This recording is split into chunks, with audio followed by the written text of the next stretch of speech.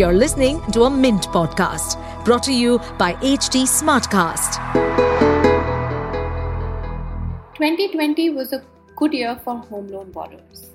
Banks sold home loans at dirt cheap rates of about 6.25 to 6.9%.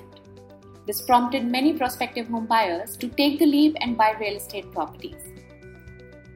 But as interest rates rose, so did the rates of these floating rate loans.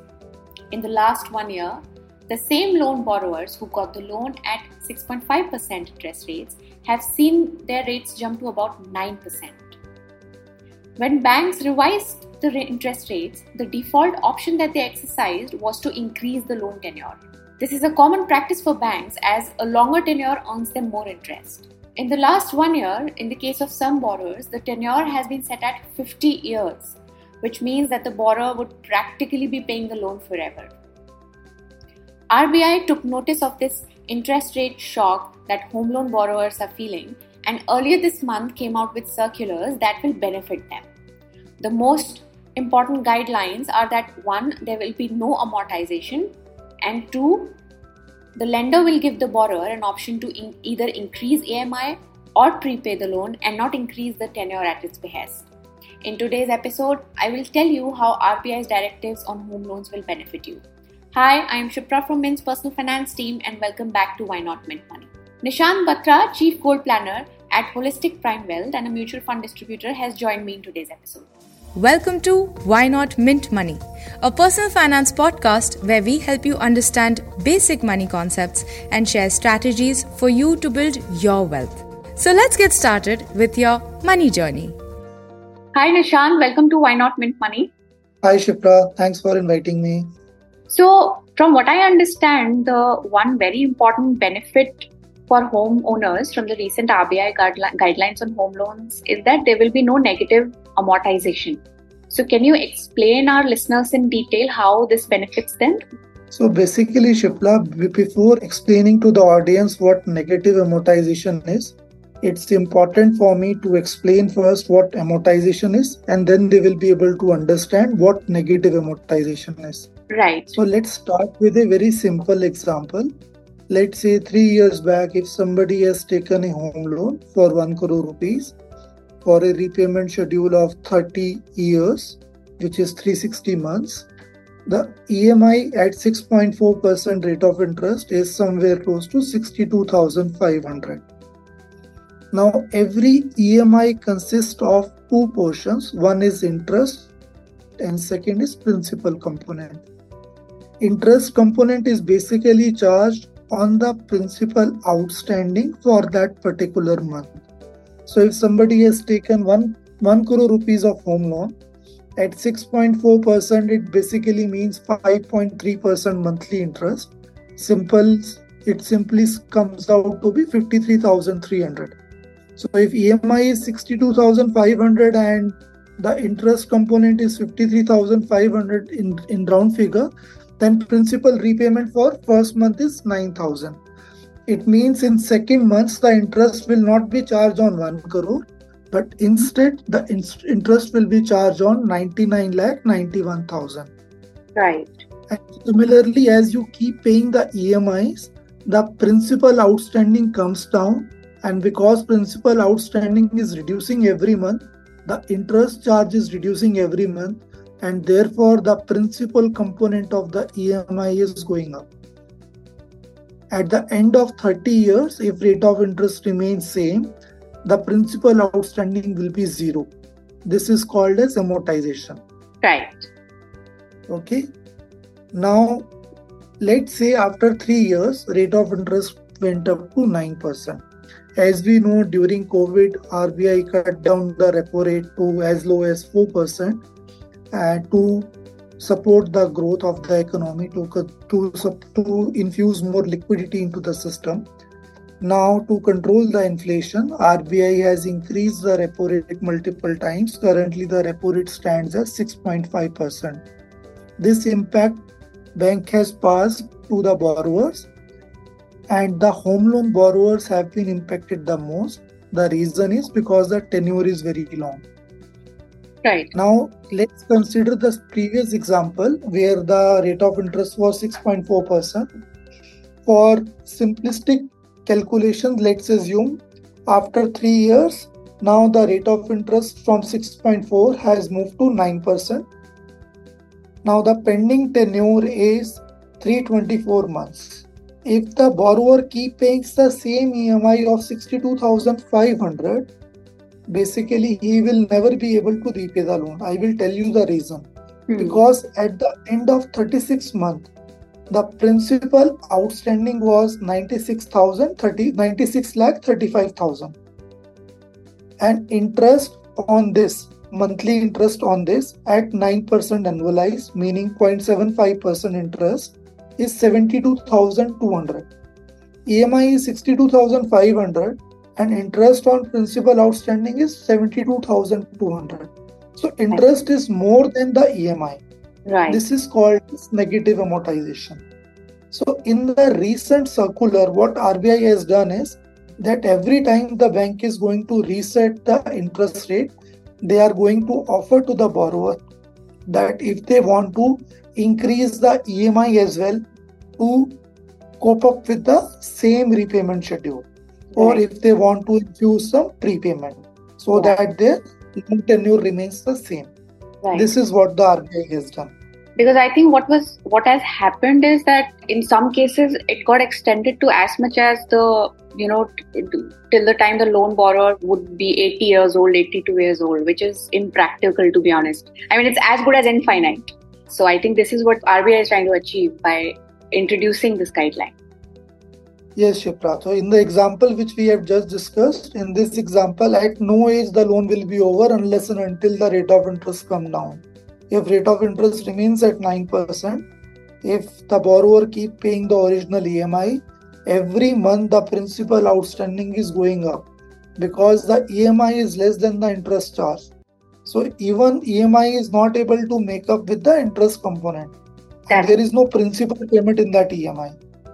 So this is negative amortization, and that is what RBI wanted to control, and that is why RBI is said to banks that every time you are going to reset rate of interest for any home loan borrower, at that time you need to offer to the borrower that in case he wants to increase the EMI or prepay some of the loan, so that at the same EMI the loan terms remains the same. Right. So from what I understand, what the RBI is trying to do is that it wants to, one, give borrowers more visibility and also give them better control over their loans. Because another guideline that the RBI has issued is that the bank has to reveal principal and interest of the loan every quarter. Is that right? Yes. Yeah. So this is also correct. Yeah. So basically, Shipra, more important than this, what RBI has said to all the regulated entities, including banks and NBFCs, that whenever you offer home loan to a borrower, you need to make sure that borrower understands the consequences in case interest rates move in unfavorable direction, so that the borrower is mentally prepared even at the time of taking home loan. Yeah. That in case interest rates go up, his repayment schedule needs to be changed. That's right. Plus, what you have said, that is also correct. Every quarter, the bank will write an email or issue a letter to the borrower that this is the principal you have paid, this is the principal outstanding now, this is the interest you have paid in these 3 months. Right. So, this transparency also comes into the system. Yes, I agree. So like you said that the borrower will be given the option to either increase EMI or if they want to make prepayments. So can you tell our listeners, how prepayments work and how do they help the borrowers? So basically, Shipra, prepayment will simply reduce the principal outstanding, and what is going to happen in the EMI, the principal payment will go up. So just to give you an example, let's say at the end of 37th month, I am continuing the previous example itself, 96 lakh 35,000, the loan which was outstanding at the end of 36th month.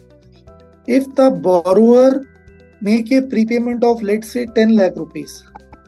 So what immediately happens is that the principal outstanding has gone down from 96 lakh 35,000 to 86 lakh 35,000.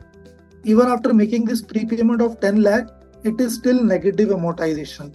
So it means the borrower needs to bring in more money to make sure that if he wants to remain at the same EMI, the EMI has a decent portion of principal outstanding as well. So if he makes a prepayment of 15 lakh rupees, Right. then the negative amortization is vanished. Right. And in case he wants to increase the EMI to keep the tenure same, then that calculation will work as it will be around 27% of increase in EMI from 62,500 to 79,300. So from what I understand, there are some restrictions to prepayments. So for instance, some banks allow you to make a prepayment only if at least 2 EMIs worth of money is being paid, prepaid. So do you think that these restrictions need to go and, because, so for instance, if somebody's, like in your example, if somebody's EMI is 65,000, that would mean that they need to straight away pay 1.3 lakh rupees. Now, people might not have that kind of liquidity all the time. Like I might have 1 lakh, but I can't prepay because I don't have 30 extra thousand. So do you think that these restrictions kind of also restrict the home loan borrowers from prepaying their home loans? So I think these kind of restrictions will also go away. One more important point here I would like to highlight is that RBI has also abolished any kind of prepayment charges in case the borrower has opted for floating rate of interest. Right. So there is no prepayment charges if the borrower is an individual, and whether the lender is a bank or NBFC doesn't matter. Right. So there will not be any prepayment charges, but yes, some banks or some lenders have made these kind of rules that you can prepay only once in 6 months, or you need to prepay at least 2 months worth of EMI. Basically, they just want to make their job easier so that every now and then people do not come up with small amounts to prepay the loan. Right. Because there is an administrative cost involved in all these things. That's right. So coming back to the question of how prepayment works,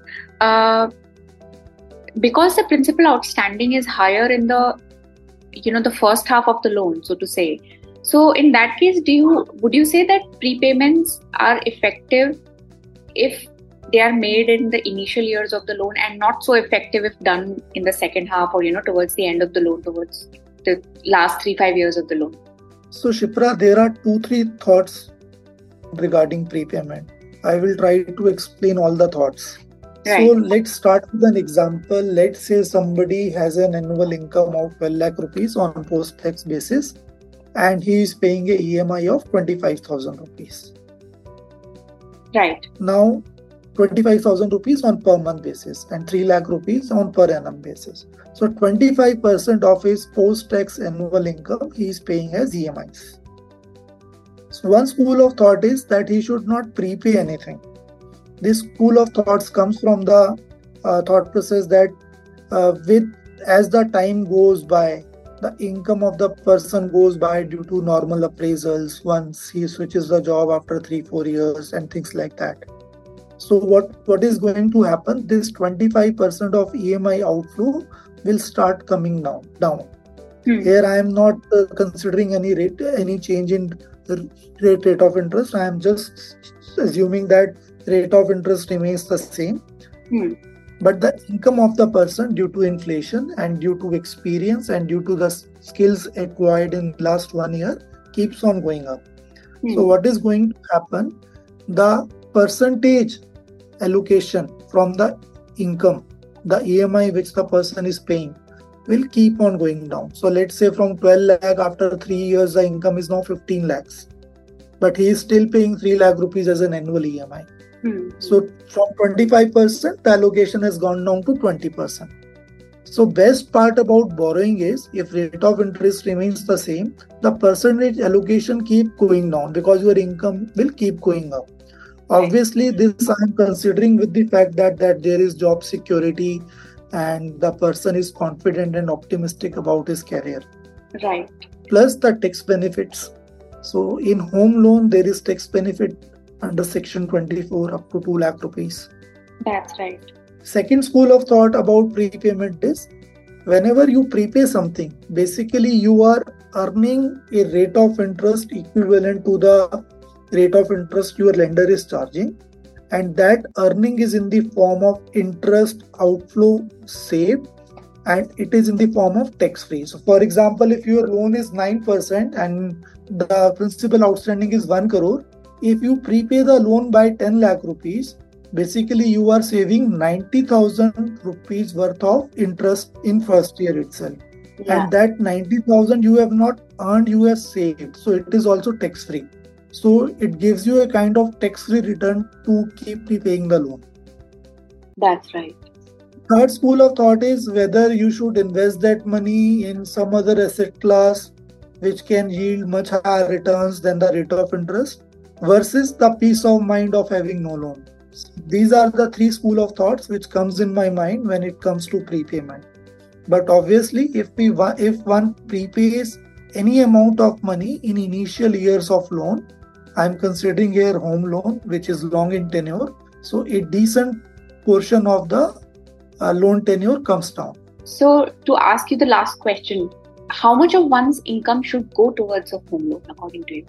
So Shipra, this is a very tricky question. A lot of things comes into the picture before coming down on a particular percentage. For example, two people earning same amount of money may be working in one may be working in a government job and one may be working in a startup. So job security is not there in a startup versus in a government job.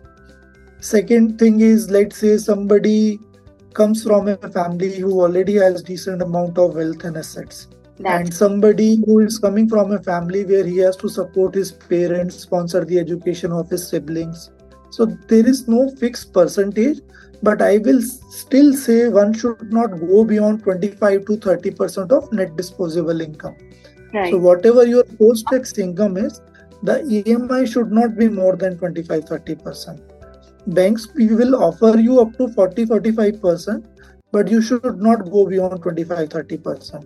And you should be mindful of the fact that in case interest rate changes, the whole calculation will change. So you need to have a decent amount of buffer for that as well. That's right. And now that so many home borrowers have seen that play out for them, it becomes all the more important, especially when you're taking a home loan in a low interest regime. Correct. So interest rate cycle also needs to be considered. When you think that there is already the home loan is available at a very attractive rate of interest and you are opting for a floating rate of interest as an option. So you should be mindful that in case due to any reason rates started to go up, then the EMI or the tenure will also get affected. So for example, currently the rate of interest are at a stage where we do not see that rates will go up further.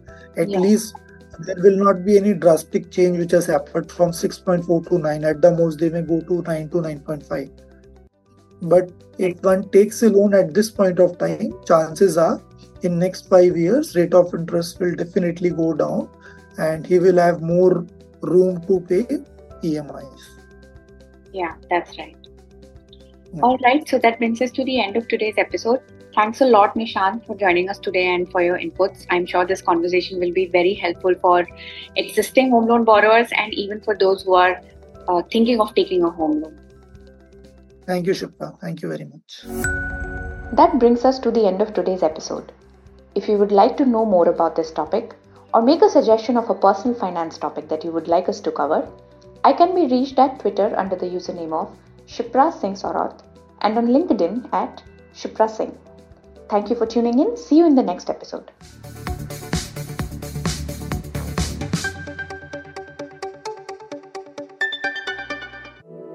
To stay updated on this podcast, follow us at HT Smartcast on all the major social media platforms. To listen to more such podcasts, log on to www.htsmartcast.com.